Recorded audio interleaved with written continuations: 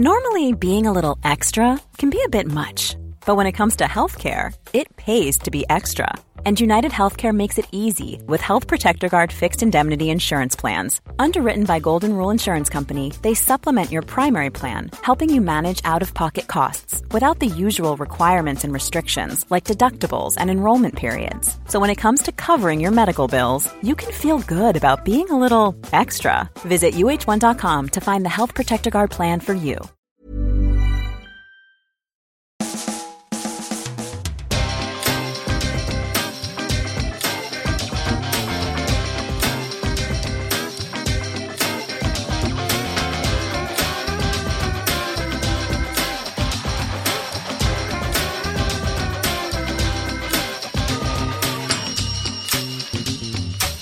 Hello there, welcome to a brand new Arseblog Arsecast right here on arseblog.com. Hope you're well after what has been a pretty, well, it's kind of a strange week from an Arsenal point of view because it started, everybody was in bad form for one reason or another, whether you were upset about what happened at Stoke, and I think everybody was, and then there was the stuff about the manager and whether you were upset about the treatment that he got from a small number of fans on the way back from Stoke, and people reacted to that, then people were reacting to the reactions, and then there were other people reacting to the reaction of the reactions, and basically it was like a chain reaction, as if you took a mystery and made me want it, and you got a pedestal and put me on it.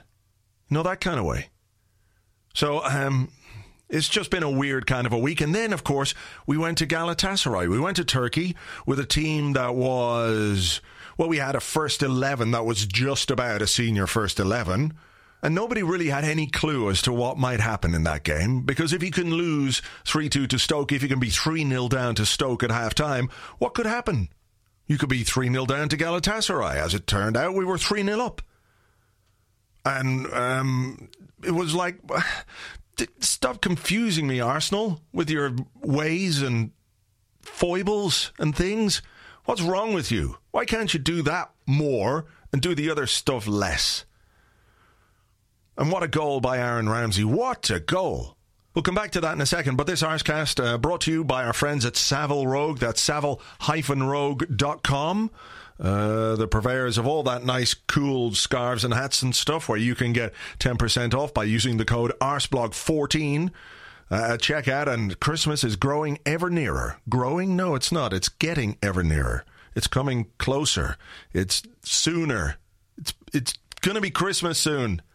So if you want to buy some Christmas presents for people, go to savile-rogue.com and you can get 10% off by using the code ARSEBLOG14. We're going to give you the winner of our Savile Rogue contest, which was for one of their Super King scarves. And this week, we've got 3 prizes to give away from Savile Rogue, 3 of their beanie hats, which are cool. I have 2 of them, and they're excellent. I don't know where they are, though. They were somewhere put away last winter, and now it's cold enough to be wearing beanies in the house when you get up in the morning, so I need to find them.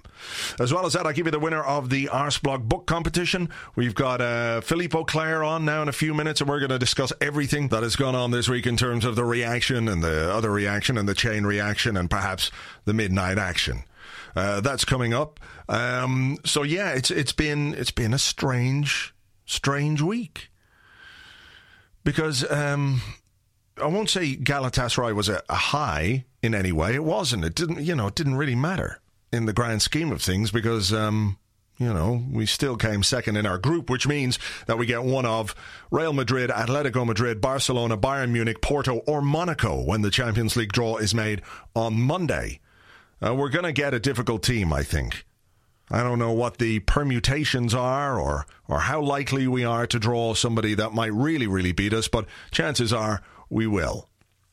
I'd quite like a trip to Barcelona. That'd be good. Haven't been back for a while, so that would be a good excuse to go there and drink some beers and eat some nice food, and sort of interrupted by watching us taking a pasting on the football pitch. Last time I was there, Messi scored all the goals, and I think, was Sylvester playing that night? I think he was.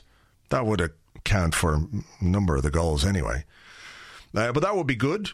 Madrid, I'm not too bad on Madrid. I was there once, and that was only to see Arsenal win 1-0 in the Bernabeu on our way to the Champions League final. But, I didn't get the vibe of the place. Wasn't for me. Munich, no thanks. Monaco, I suppose I could go down and, hang out on my yacht there. That'd be all right. And Porto, nah, don't think so. So come on, Barcelona. If we're going to lose, at least we can lose in a place that's cool to hang out in for a couple of days. That'd be good. But what was I saying? Yeah, but about Galatasaray, a forward line of Sanogo, Podolski and Joel Campbell, guys who haven't really been very much in the manager's plans this season for one reason or another. Podolski scored twice. Fantastic goal he scored to open up the scoring. Aaron Ramsey got the second, and then Aaron Ramsey got the third. I think I'm a little bit in love with that goal still.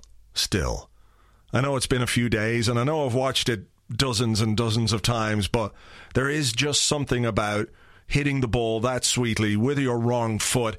And who doesn't love a goal that is still rising as it hits the net? They're awesome. They're brilliant. The ones that swerve, they're cool, and the ones that dip, also cool. But the ones that start off low to the ground and sort of into the top corner, or it doesn't matter whether it's the top corner, the middle, wherever, but as long as they're still rising, amazing. What an amazing goal, and such amazing technique as well. If I tried to do that with my left foot, chances are I would be in hospital now recovering from hernia surgery. I mean, just absolutely brilliant. And maybe it's just what we needed, because the weekend looks tough as well, because we're facing a Newcastle side sort of resurgent in terms of their form, because you'll remember it was Pardew out for a long time, and it won't take long for the Pardew out to re-emerge, but they've won a lot of games, and obviously they beat Chelsea last weekend, which was nice. Just leaving a moment there for you to remember that and laugh out loud at Jose Mourinho. So they'll be coming to us full of confidence. And the other thing as well, and we'll have a bit more in-depth team news later on, is that I know this might be a bit of a surprise, but pretty much all of our defenders are knackered to one degree or another. So that's going to make things a bit more challenging. But as I said, we'll touch on that a bit later on when we look at the team news. We'll also have the competitions and all that kind of stuff. That's coming a bit later on too. And, now I think we should probably just welcome our guest to try and make sense of the week that was and everything else. No better man to help us do that than Philippe Auclair. Hi there. Hi. It's been an interesting week, to say the least. And obviously much of the focus has been on what happened off the pitch rather than what happened on it. And obviously what happened at Stoke last weekend precipitated the events that happened off the pitch. Can I just ask you first what your reaction was to the video that emerged of some of the Arsenal fans at the train station giving Arsene Wenger a bit of a hard time as they look to board the train back to London? I was shocked, I must say. I thought it was certainly not called for. I thought it was more than excessive. Actually, I would say that it was very difficult to understand what could be the motivations of these people, because obviously they had come with a plan. They wanted to be there and get their opportunity to not just scream abuse and boo, but also film themselves and the usual just thing. Just to jump in there very briefly, just because what happened with the video was that a guy who genuinely just wanted to film the team getting onto the train, he filmed it, put it up on YouTube, and there was a big reaction, and he was taken aback by this. So there wasn't anything. I thought at first that it was more insidious, but it was an accidental capturing of a moment which he then took down, but it was re-uploaded. Thank you very much for telling me that, Andrew. Actually, that is different, but it still doesn't mean that it was easy to forgive those people. Sure. I mean, you have absolutely the right to be annoyed at the way the team is performing at the moment, the way that the problems that we've been talking for years about now still don't seem to be addressed in the proper manner, be it by the manager or by the board or by anybody for that matter. But there's a very big difference between that and making your discontent being known and what is basically insulting somebody who's brought an awful lot to the club. Whatever you think he should do, or the club should do with him. That was actually going, crossing a line that I don't think should be crossed. And I would imagine that most Arsenal fans would be in complete agreement with me on this one. Right. So, a point that James made on the Arscast Extra on Monday was that it seems unlikely that, given some of the days and performances and issues that we've had down the years, we've spoken about, and we've had some dark days on the pitch, that perhaps it's not necessarily the first time that Arsene Wenger will have been exposed to that kind of a reaction, but certainly the first time it was captured on video. What do you think his reaction to it will have been? Because obviously he's a very intelligent man. He knows the game of football. He knows the way that fans react when things are going badly. My sense of it is that, he obviously won't have enjoyed it one little bit, but I don't think, if the desire was from those people to make Arsene Wenger uncomfortable, or so uncomfortable that he might consider his position, if anything, my sense is that it would just make Arsene Wenger work harder. Yes, and you say that he might have been subjected to something of that kind before. I'm not too sure about that, as a matter of fact, because yes, there have been dark moments, and there have been moments where we remember when, for example, at the Emirates, substitution greeted by boos and things like that, and people singing "You don't know what you're doing" and so forth, which is part of the course in the life of any manager. This is different. On the other hand, I agree with you is that if he hears this sort of thing, he's quite a spiky character, Wenger, and he also has got, I think, he's convinced that he's doing things the way he should be doing them. It doesn't mean that he doesn't criticize himself or look at himself in the mirror. No, he does that, and actually perhaps he does it too much, and he's a bit too critical of himself, and at the same time not receptive enough to the criticism of others. So I would imagine that the combination of that, the fact that he doesn't take very kindly to outside criticism on one hand, and on the other that he's also very critical of himself, which is a weird combination, a very Wengerian combination, means that this kind of demonstration of hostility will certainly not have the effect that the people who initiated it would have hoped for. Yeah. That's the thing. You don't. I think in a way the people who are doing this kind of thing, perhaps they're doing it also because out of desperation, because they can't see how things are going to change in any shape or form or fashion. Given the structure of the club, given the way that it is run, given the extraordinary amount of power that Arsene Wenger has got. And then, therefore, when you find yourself in a situation when you're truly despairing, you sometimes do very nonsensical things.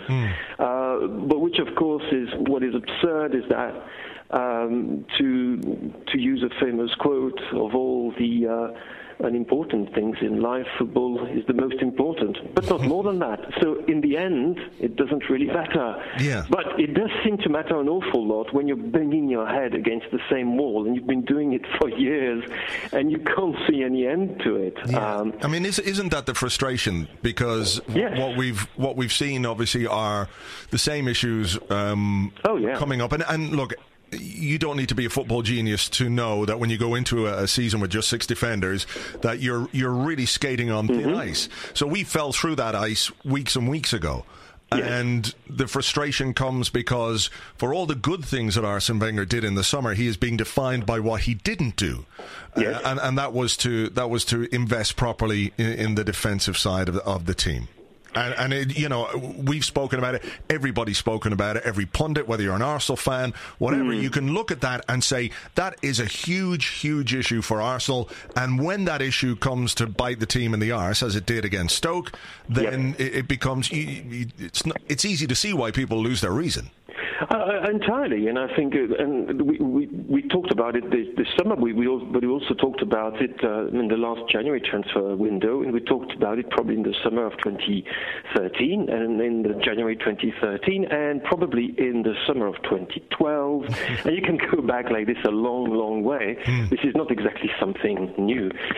Sometimes you wonder that if it amounts to pig-headedness on Wenger's side, that he can see and read and hear hear people saying, you should buy, you know what, Arsene, why don't you buy a central midfielder who can defend a bit and protect your back four? Why don't you buy another centre-back? Arsene, you've just given Carl Jenkinson to West Ham on loan. We're a bit short in that department. You're going to have to play Chambers until the end of the season, and so on and so forth. And you sometimes think, well, maybe it's a bit pig-headed, and he hears that and says, well, I'm going to prove you wrong, guys. I'm going to prove you wrong. And I know better than you do. And it's this thing that is very unfortunate, and he's now done it a few times, which is basically tell people who criticize him, and in very courteous terms, and I think very reasonable terms, and I'm not trying to put him in a spot where he shouldn't be put, and by turning to them and say, well, have you ever managed a game in your life? Which is honestly absolutely awful, which is a bit like a show me your medals kind of moment. Yeah. And that's on I think the great majority of Arsenal fans, of which there are quite a few in the press corps, by the way. People are there wondering, well, we're being perfectly reasonable here. We're asking perfectly reasonable question, but it seems that even asking a perfectly reasonable question is in a way attacking something that cannot be attacked. That Arsene, for some reason, is beyond those attacks, and it's like the extraordinary response to what Alisher Usmanov said. You remember this, yeah. And I thought it was quite extraordinary to hear the employee of a club speaking in such almost derogatory terms about his second biggest shareholder. And I was trying to think, well, if that happened in any other company, any other enterprise, well, you would be in real trouble, my friend. You can't do that. Yeah. The guy has spent millions, tens of millions, hundreds of millions buying shares in that club. He certainly has a right, as has actually anybody who's bought a season ticket, to have an opinion and to voice it. And you shouldn't turn around to him and basically say, well, you don't know anything about football, now please shut up, which is basically what Arsene said. A bit surprising. And I think this is also what is worrying, is that we feel that the more he comes under attack, be it justified or not so justified attack, the more he retreats in this ivory tower of his, which he's been building every season. It's as if he's built a new floor in this ivory tower, and he's retreating ever higher. Yeah. Could we put this down, what you said about him being, in a way, looking to prove people wrong? Could we also look at it in something that has just occurred to me that I'm going to call the Goldilocks theory, in the sense that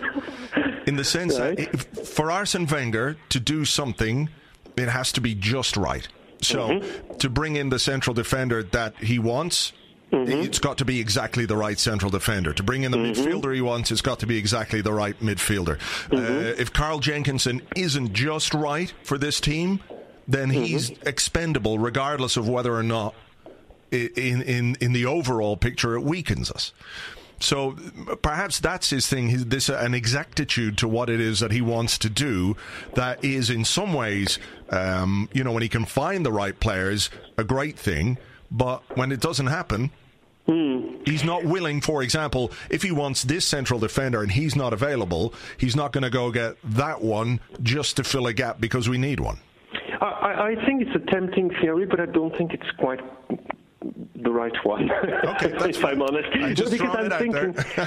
No, but it's fun. I'm thinking, but I'm putting this in, thinking of this in relation to the players he's actually purchased. And I can imagine that, for example, like Alexis obviously is just right. So that's pretty, everybody agrees on that. And I think everybody would have agreed before it happened that it was absolutely right.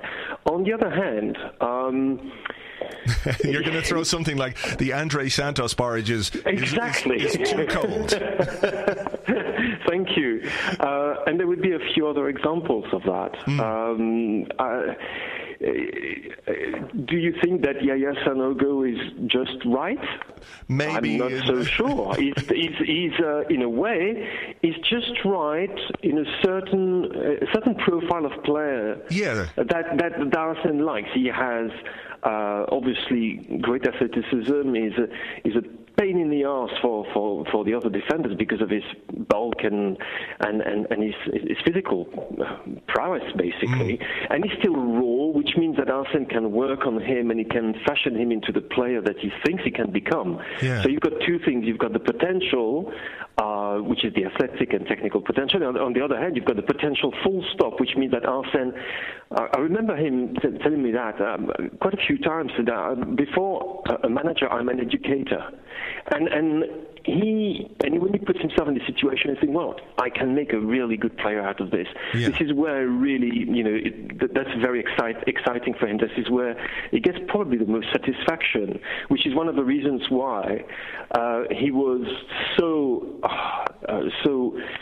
distraught at the end of the 2007-2008 season when he had fashioned this group of very young players into one of the most exciting teams in Europe, and they genuinely were, until the moment, the wheels starting to fall off in Birmingham. But he was genuinely distraught because that was exactly what he had in mind. And in that, perhaps you're right. Just so we should think of it perhaps in what it means in his own mind, not what we would think would be just so absolutely up to perfection, but players who conform to his grand plan, whose profile fits perfectly in the kind of puzzle that he's devised for himself, and a puzzle which deserves its name when we look at it, because we don't know what to make of it. I mean, Sanogo might not even have been porridge. Yeah, he could have just been the oats without the other ingredients. So anyway, we'll leave that perhaps strange and slightly off-key metaphor or theory to one side.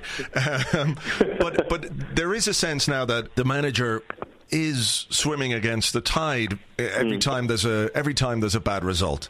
Yes. There is absolutely no forgiveness or no hiding place, and clearly there are large sections. I don't think it's necessarily the small minority anymore, but there are large sections of the Arsenal fan base who would be very, very open to a change of manager. And every time that something doesn't go right for Arsenal, a few more people are convinced, and it entrenches those who feel that way.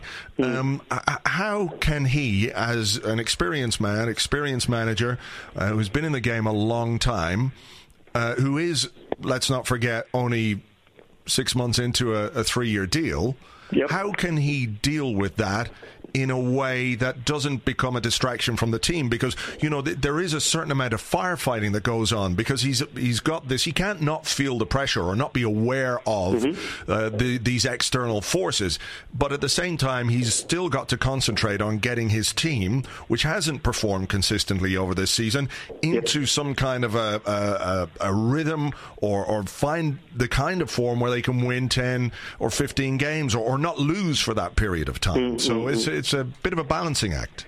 Yeah, and I think a very important thing that is perhaps not taken into consideration is the fact that it's a completely new experience for him. And he's there, 65 years of age, and he's never gone through that. When he was at Nancy, the team did very, very badly, but nobody was turning against him because they knew that he had no money and they had very poor players, and he was a up and coming young coach who was actually poached by Monaco. Monaco, it worked really well until the very last season when he lost didn't win for 7 games, and the fans were not against him at all. It was a decision by the board to sack him, and he didn't see it coming. Honestly, he never saw it coming. When he was in Japan, he left because Arsenal wanted him, and that's it. He's somebody who's never been in that situation. It's completely new for him. Yeah. He's always been he's been used to people telling him, Arsene, you're the best, you're a miracle worker, you're so wonderful. And of course things have changed slightly over the past few years. I would imagine, yes, probably I would say 2008, 2009, perhaps 2009, 2010, when people started to think, maybe it's not quite working, maybe we should think of something different. And it's something which, he has never been exposed to, and I'm not sure he's got the armory to respond to it and to manage it in a proper way. I think he's a very sensitive man, as you can tell. Yeah. He's also somebody, he's got this mask of worry and incomprehension on him when he's in his technical zone, which we saw from time to time in the past, which now seems to be the default face of Arsene Wenger. Yeah. I'm not sure that he knows how to cope with that. And to come back, my personal feeling is that I think now, if you were to ask Arsenal fans whether they think a time for a change has come or not, I think for the very first time you'd find a majority in favour saying yes, absolutely. Now is the time. Because the other thing that we don't want to happen, and I think this is one thing that apart from a few cretins everybody would agree on, when the time comes to say goodbye to Arsene Wenger, we wanted to say goodbye properly and in a fashion that will show him how much affection and respect the fans have for him. Yeah. And it should never be allowed to rot away and fester, as is the case at the moment. And this can happen, and you can, as you say, every time there's a bad result, and it doesn't matter that you win 4-1 against the shittiest team in Europe. It doesn't matter. Which is a pity, because you could say, oh, fantastic, look at Ramsey's strike, and it's wonderful. But in the end, people will just say it doesn't really matter anyway. Did it change anything in the group? No, it didn't. Well, no, let's wait until the next Stoke away and see what happens. Yeah. And the other thing as well, and sorry if I'm rabbiting on, but any fan can accept defeat. That's not the problem. I think after the loss against Manchester United, I think people were. Hey, I'm Ryan Reynolds. Recently, I asked Mint Mobile's legal team if big wireless companies are allowed to raise prices due to inflation. They said yes. And then when I asked if raising prices technically violates those onerous 2-year contracts, they said, "What the f*** are you talking about, you insane Hollywood ass?" So to recap, we're cutting the price of Mint Unlimited from $30 a month to just $15 a month. Give it a try at mintmobile.com/switch. $45 up front for 3 months plus taxes and fees. Promo rate for new customers for limited time. Unlimited more than 40 gigabytes per month. Slows full terms at mintmobile.com. Quality sleep is essential. That's why the Sleep Number Smart Bed is designed for your ever-evolving sleep needs. Need a bed that's firmer or softer on either side? Helps you sleep at a comfortable temperature? Sleep Number Smart Beds let you individualize your comfort, so you sleep better together. J.D. Power ranks Sleep Number number 1 in customer satisfaction with mattresses purchased in-store. And now save 40% on the Sleep Number Limited Edition Smart Bed for a limited time. For J.D. Power 2023 award information, visit jdpower.com/awards. Only at Sleep Number stores or sleepnumber.com. Stuff because of the way that the goals were conceded, but the first 45 minutes had been, quite encouraging. The team had a go and so on, but when you see something like what happened at Stoke in this first 45 minutes, this is different. Yeah. You can't go away from that game thinking, well, the ref was rubbish, we was robbed. On another day we would have won. No. Another day, 9 times out of 10 we would have lost, and perhaps lost by even more goals. So, and the problem is that the losses at the moment and the bad results, there is not a single one of them I can remember this season anyway where you feel actually Arsenal were hard done by. Yeah. I can actually feel the opposite, that some of the games actually panned out quite luckily, including games against teams that honestly shouldn't pose any problem. And also you compare, with what was the situation last season, where people were. I think Arsenal, after 15 rounds of the league, were first 5 points clear. That's quite a big difference. And yeah, I think that has contributed to the frustration, because it felt like last season was a step forward because of a title challenge, because of a trophy, and because of the summer as well. Because obviously, until it became patently obvious that we didn't have enough defenders when the transfer window closed, let alone for the start of the season, it still felt like we could build on what happened last season, and instead we've regressed. Not only the issues that happen on the pitch defensively that we know about, but all the issues that are happening off the pitch and the amount of injuries that Arsenal get. And I realise it's a very difficult area, and there's nothing, it's not like you can say, right, okay, we've discovered this one thing that's causing all those injuries. It's a much more complex thing than that, but there doesn't appear to have been any progress in that regard either. So, and that in itself is very telling, because if there hasn't been any progress, you can already point at one of the areas of concern, which is obviously if you haven't been able to identify the reason where you suffer from so many muscular strains and sprains and everything, it's because your medical staff is not able to determine why this is happening. And if your medical staff is not able to do that, I'm sorry, your medical staff has got a serious problem. Yeah, and you're saying, I mean, your suggestion, and I don't think you're, I don't want to pin this on you, but I mean, the implication there is that the medical staff and perhaps the fitness staff just aren't up to scratch. Well, I think the question is worth asking, and I think, as a matter of fact, I think I heard Arsene mention it once. I mean, in public, he always defends his medical staff, saying it's absolutely wonderful. I mean, he recently praised them for enabling Olivier Giroud to come back from his injury a month earlier than planned, which is great, provided they are not rushing him. But, well done to the guys. That's great.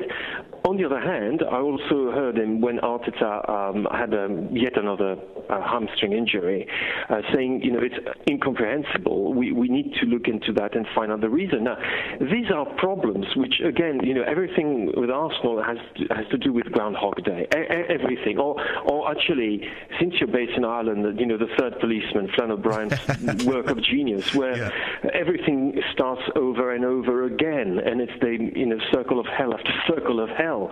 But the fact is, this is not new, and if it doesn't address properly over a period of time, obviously there's a problem of diagnosing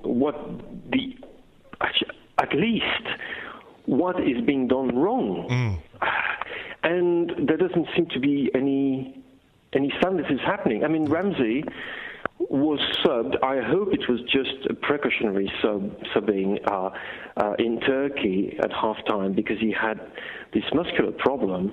But how many muscular problems has he had? It's insane. Yeah. And we've all seen the stats comparing the long-term injuries over the last 10 years in the top 6 clubs in the country, and even taking into account Manchester United's ridiculous attempt at hamstringing every single player they have on their books this season, Arsenal still comes top and quite comfortably. Yeah.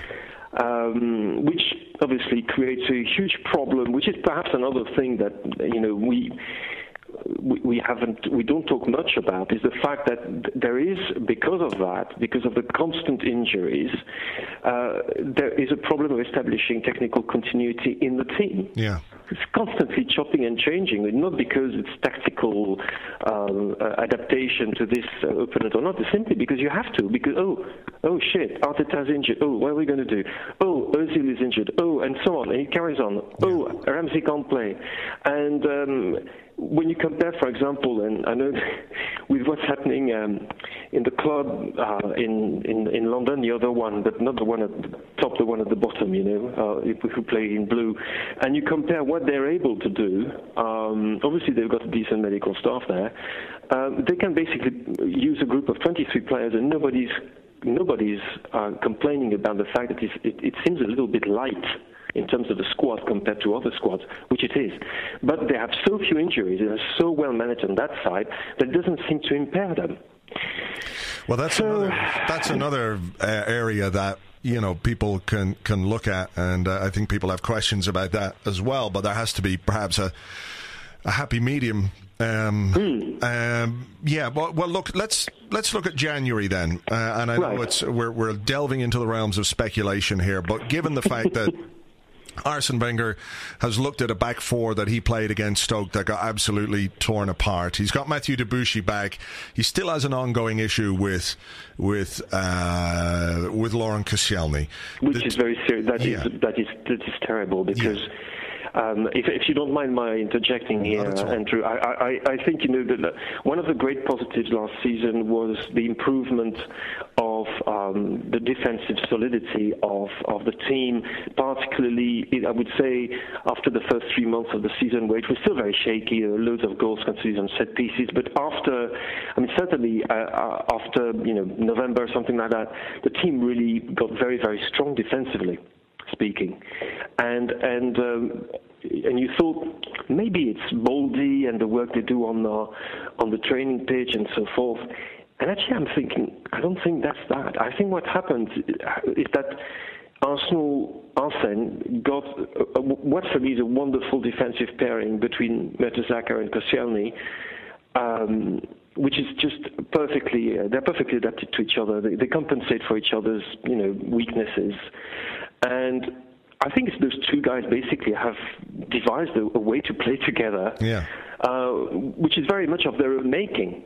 Like they're a proper partnership, a proper partnership. Now, when one of them is not in great shape, which is the case of Per since the World Cup, he's very honest and he's the first to recognize that. He's had problems living this extraordinary experience and coming down to earth and finding the right motivation, and I'm sure he will find it again. And then this terrible problem that Koscielny has got with his Achilles.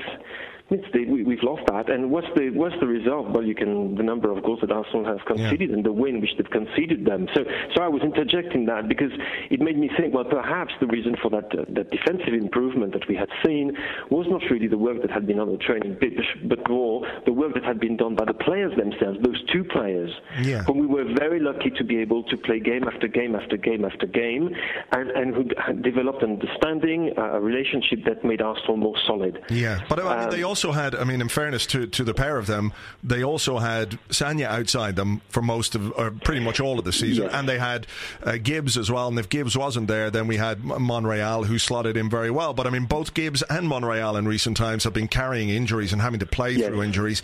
Monreal being played out of position. And sorry, just to bring it back to January, what does he have to do?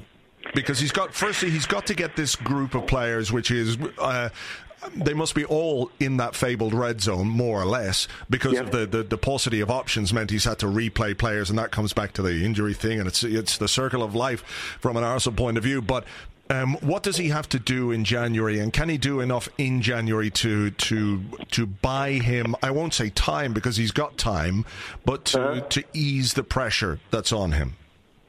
To be honest, I really don't know, because there aren't that many obvious targets.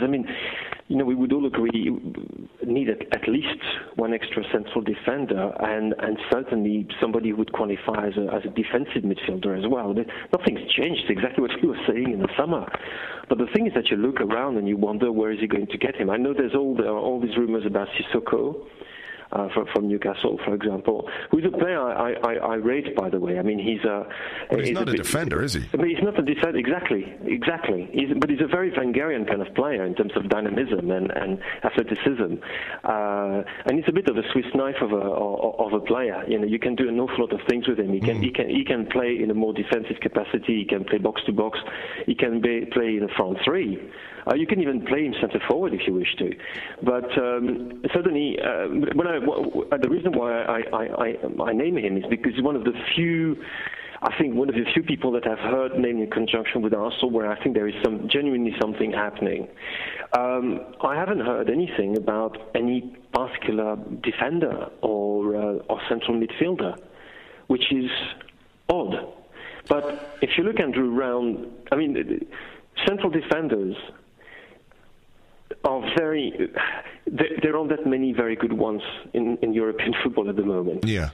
And the good ones that you can think of, all of them are taken, or it would take an awful lot of money to prize them away from their clubs. But can he find another Koscielny, in the sense that he was nobody? Well, I won't say nobody, but he was very, very unknown. He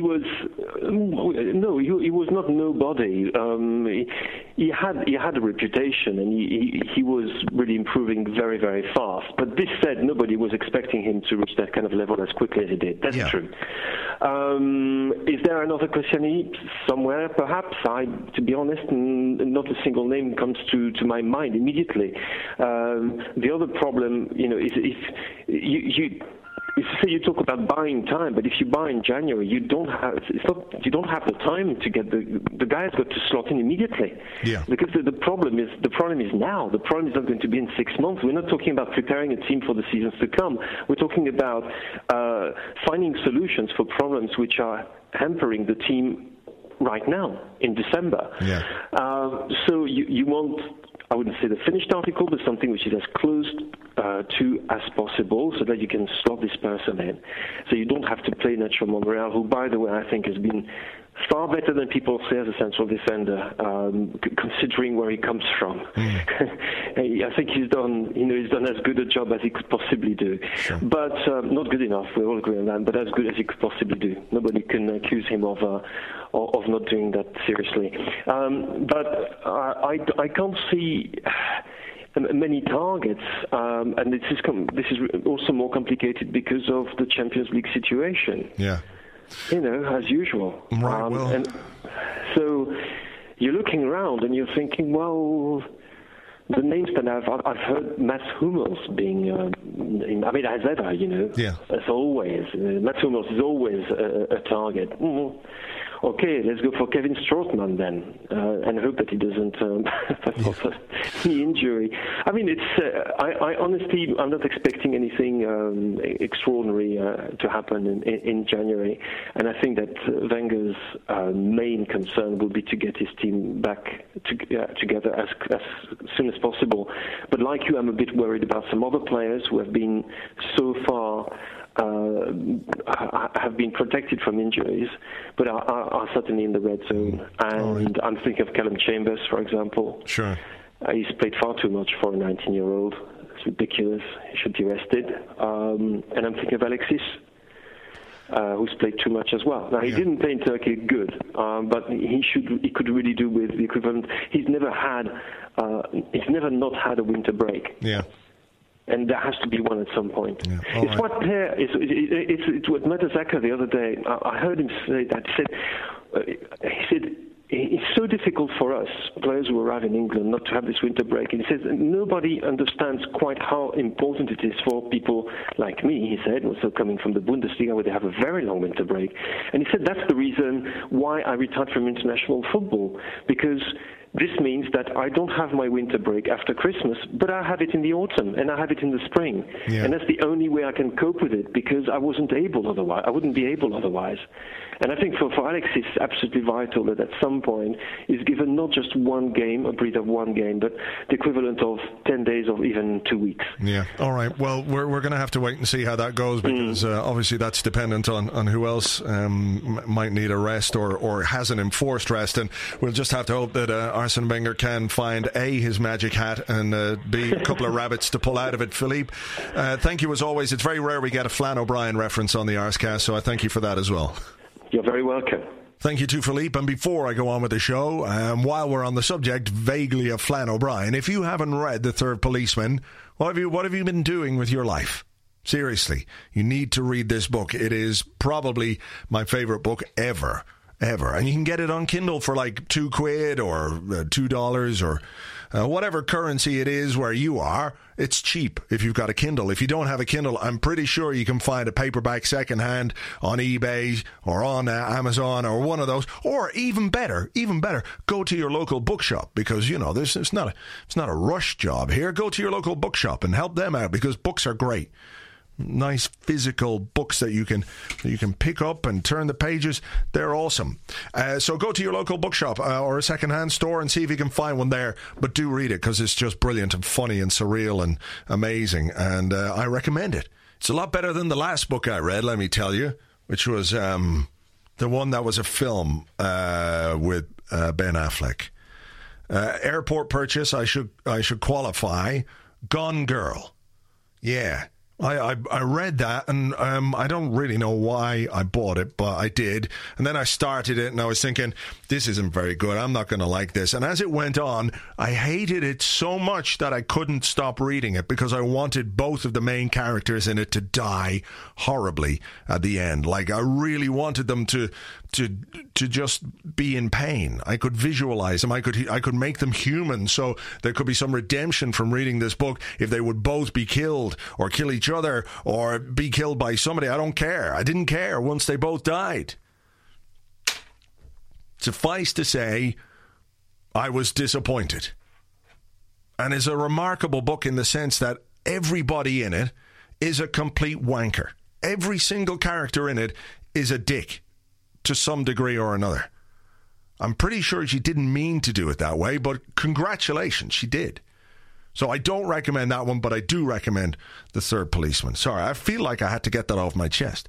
Anyway, Philippe Auclair, you can get him on Twitter at Philippe Auclair, at Philippe Auclair. I'm going to come back and do competition stuff and look ahead to the weekend's game and all that right after this. Join us as we take another enchanting adventure into the world of the angriest man on Twitter. Good evening, I am Dr. Nigel Wankpegs. Unfortunately, the angriest man on Twitter can't be here because he's been taken into hospital following a massive heart attack, brought about by his high blood pressure.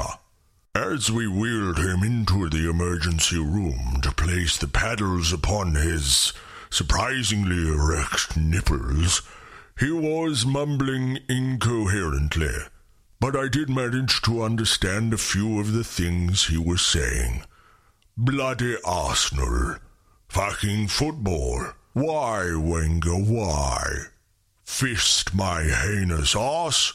Not quite sure what that's got to do with football. And Gazidis Nut Cruncher. At this point, we are unsure if he's going to survive. If he doesn't, that could make you the angriest man on Twitter, and your fate could be the same. So I would urge you to step back and relax, so you don't end up in a hospital with a tube down your spam javelin and nurses laughing at your grotesquely misshapen balls. Thank you. Next week, another madcap laugh-a-minute romp with the angriest man on Twitter. Everything is shit! Right then, time to do the competition stuff. And we had a couple last week, so a couple of prizes to announce. First, with thanks to our friends from Savile Rogue, that's savile-rogue.com. We had one of their King scarves to give away. And the question was about which three Arsenal players came from Southampton. The answer, Theo Walcott, Alex Oxlade-Chamberlain and Callum Chambers. Well done to Dominic O'Connell. Well done to you. The random number generator pulled you out of the hat, and you get yourself one of the King scarves. I'll be in touch. I'll get your address, and we'll get that out to you as soon as we possibly can.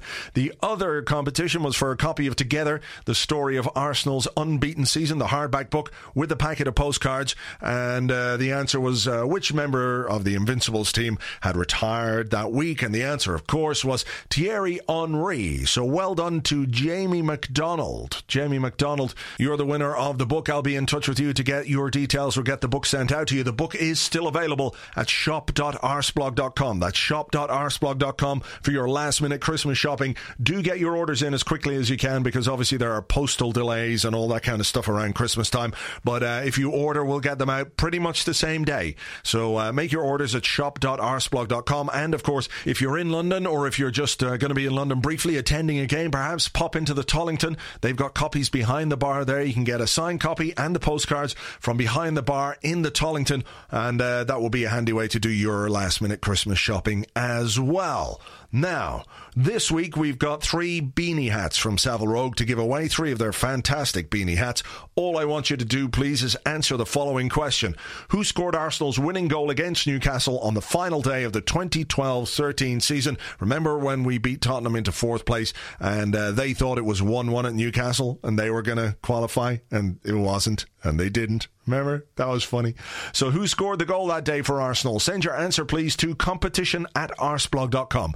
That is competition@arsblog.com, and we'll give you the winner on next week's show. Very quickly, looking ahead to the game against Newcastle this weekend, it is going to be a bit of a challenge defensively because Nacho Monreal is out with a foot injury. Laurent Koscielny doesn't look as if he's going to make it back. Callum Chambers is, of course, suspended. Matthew Debuchy is just back from his injury. Kieran Gibbs is carrying a bit of a knock. So that leaves Per Mertesacker and the vastly experienced Hector Bellerin as our 2 fittest defenders. So it's going to be a bit of a challenge. We've only got one centre-half. What's he going to do? Play Debuchy there? Play Gibbs there? Play Bellerin at left-back? Will he bring in perhaps a young centre-half? There's a young guy called Semi Ajayi. I think I'm pronouncing that rightly. And he was on the bench a couple of weeks ago. Could he be the man asked to step in? It's not obvious who we're going to play. There's also some midfield issues too. Aaron Ramsey has got a hamstring problem. He's going to be tested over the next couple of days to see if he can get through it. Mikel Arteta is out. Theo Walcott remains out. Haven't got any news yet on Thomas Rosicky, whether he might be back to add some strength to the midfield. But look, I think the defensive side of things is where we've got our biggest worries. Just what kind of a back four is he going to be able to put together? And will it be able to withstand the attacking talent of Newcastle, who have been pretty good, quite dangerous, as we saw against Chelsea.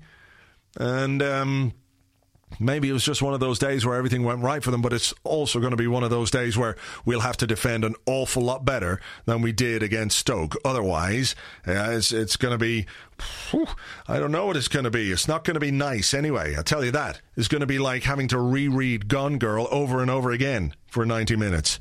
Which doesn't sound that bad, but trust me, you don't want to do that. Let's hope the midfield and everyone else can give the whatever kind of back four the right protection that they need. And look, we just need to start getting some results, consistent results now. It's going to be very difficult.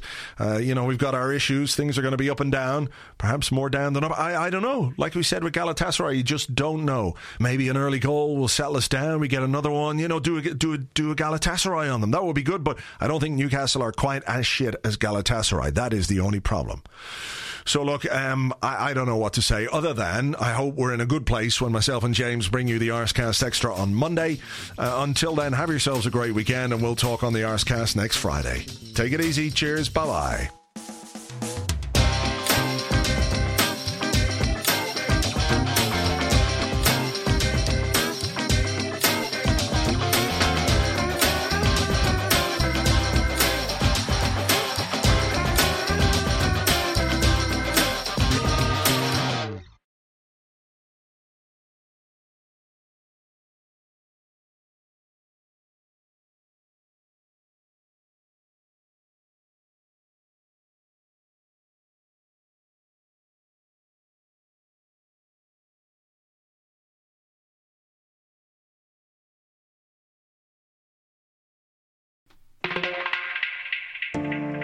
Righteous Mickey in the house. Righteous Mickey B.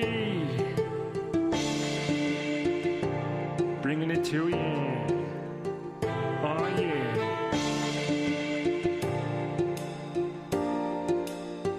Let's do it. Come on. I'm Mickey B, king of Irish rap. Smoking green all day, cause the rest are crap. Gonna go to barbers, get me hair all curled. Score more goals, I'm the best in the world. Walking on the pitch in my underpants, blasting centre halves with my untouchable dance.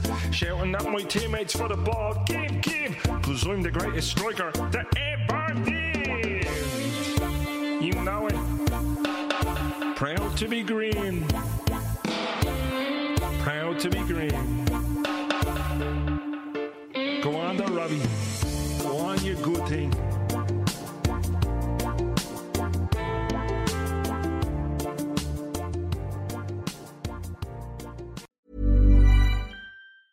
A lot can happen in the next 3 years. Like a chatbot may be your new best friend. But what won't change? Needing health insurance. United Healthcare Tri-Term Medical Plans are available for these changing times. Underwritten by Golden Rule Insurance Company, they offer budget-friendly, flexible coverage for people who are in between jobs or missed open enrollment. The plans last nearly 3 years in some states, with access to a nationwide network of doctors and hospitals. So for whatever tomorrow brings, United Healthcare Tri-Term Medical Plans may be for you. Learn more at uh1.com.